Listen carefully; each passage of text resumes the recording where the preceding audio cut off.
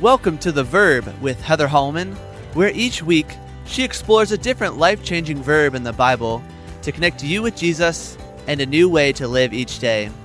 With your host, Dr. Heather Holman.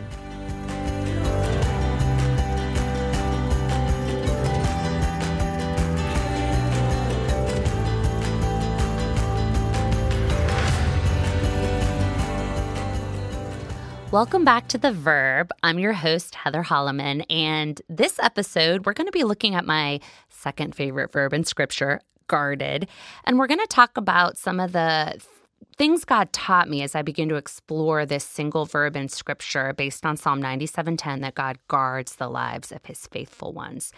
Now, this was such an important journey for me to understand God's guarding care because I really needed to flesh out, okay, God, how are you guarding my soul?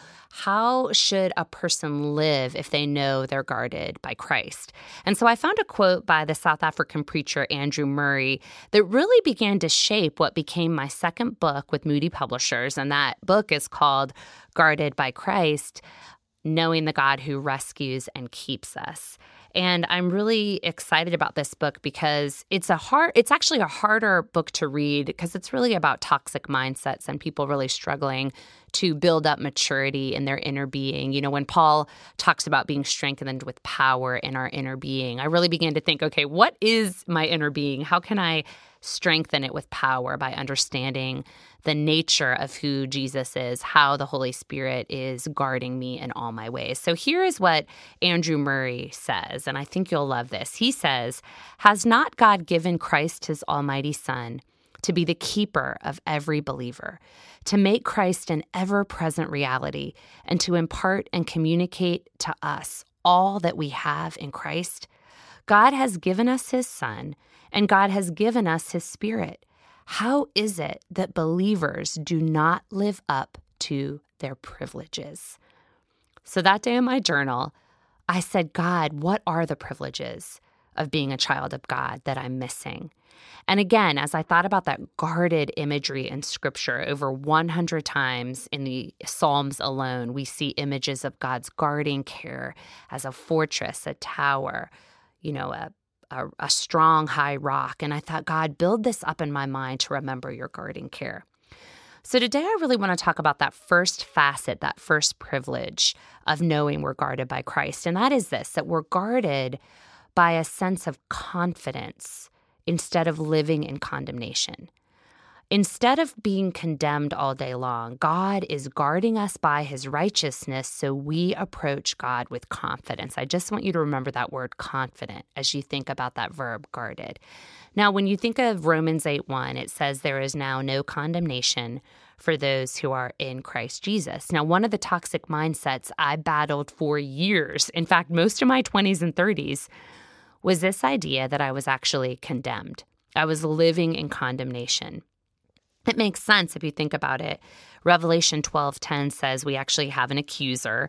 Satan is the accuser of the brothers and sisters. He accuses them before God day and night.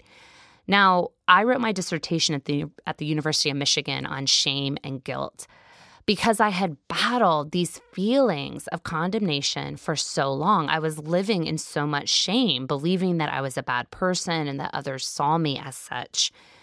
I just lived in that. I felt like even if, I had sinned too much or if I confessed my sin, what did God really feel about me? I didn't understand how to live in the confidence of Christ's righteousness applied to me and that God was pleased with me. I just saw God as a God who was disappointed in me all the time.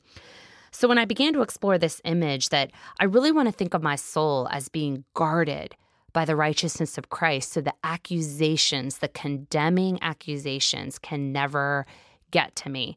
It really began to build some maturity in me. I was looking at Ephesians 3:12, where it says, in him, Christ, in him and through faith in him, we may approach God with freedom and confidence. Now, if you look at those verbs in the Greek, that idea of approaching God, first of all, it's beautiful in the Greek because it's actually this bold sense of having access, that you're drawing near with bold access. It's approaching God with boldness and confidence. You'll see that verb again in Hebrews 4 and Hebrews 10, the idea of let us approach God's throne of grace with confidence so that we may receive mercy and find grace to help us in our time of need. Again, in Hebrews 10, brothers and sisters, we have confidence to enter the most holy place. I really wanted to live in that confidence that I had God's complete approval, that God had credited righteousness to me because of Jesus Christ, but I didn't know how to live in that confidence. When I began to explore that guarding imagery, I thought, you know what? I can catapult myself boldly into the presence of God anytime I want because of Jesus. He loves me. He cares about me. I do not live under condemnation at all. And I just love how loving God is. I love Psalm 33:15. He forms the hearts of all and considers everything they do. And when he considers everything I do, he knows my sin. He knows the things I have done that are separating me from his love, that are separating me not from his love, but from my experience of his love. He knows those things. 1 John 1:9 says, if we confess our sins, he is faithful and just to forgive our sins and cleanse us from all unrighteousness. So we do that, and yet we still walk around in shame and guilt and condemnation. Now, I thought about the number of people I know that regularly believe that God is unhappy with them. They just have a very, condemning view of God, that God is just angry and mad. And I decided to think about, okay, well, how would a child think about this? Because sometimes, I ask my children, how are you experiencing God? Because I had met with so many women, and if I were to say, how does God feel about you? They would say, oh, he's disappointed. I've sinned too much. He's angry. He's disappointed. Well, I asked my daughter, my little 8-year-old daughter, I said, when you think about God, how does he feel about you? What do you think God's thinking about you? And my daughter just looked up at me with the biggest smile on her face, and she said, oh, he is so happy about me. He is so happy about me. And I thought, we rarely think of God that way. And so I began to really compile the scriptures, especially in my 20s and 30s, just to learn to live outside of condemnation. I memorized Psalm 103, where it says, as far as the east is to the west, so far as he removed our transgressions from us. And, it is true. Hebrews 8, Isaiah 43, it says that he will remember our sins no more.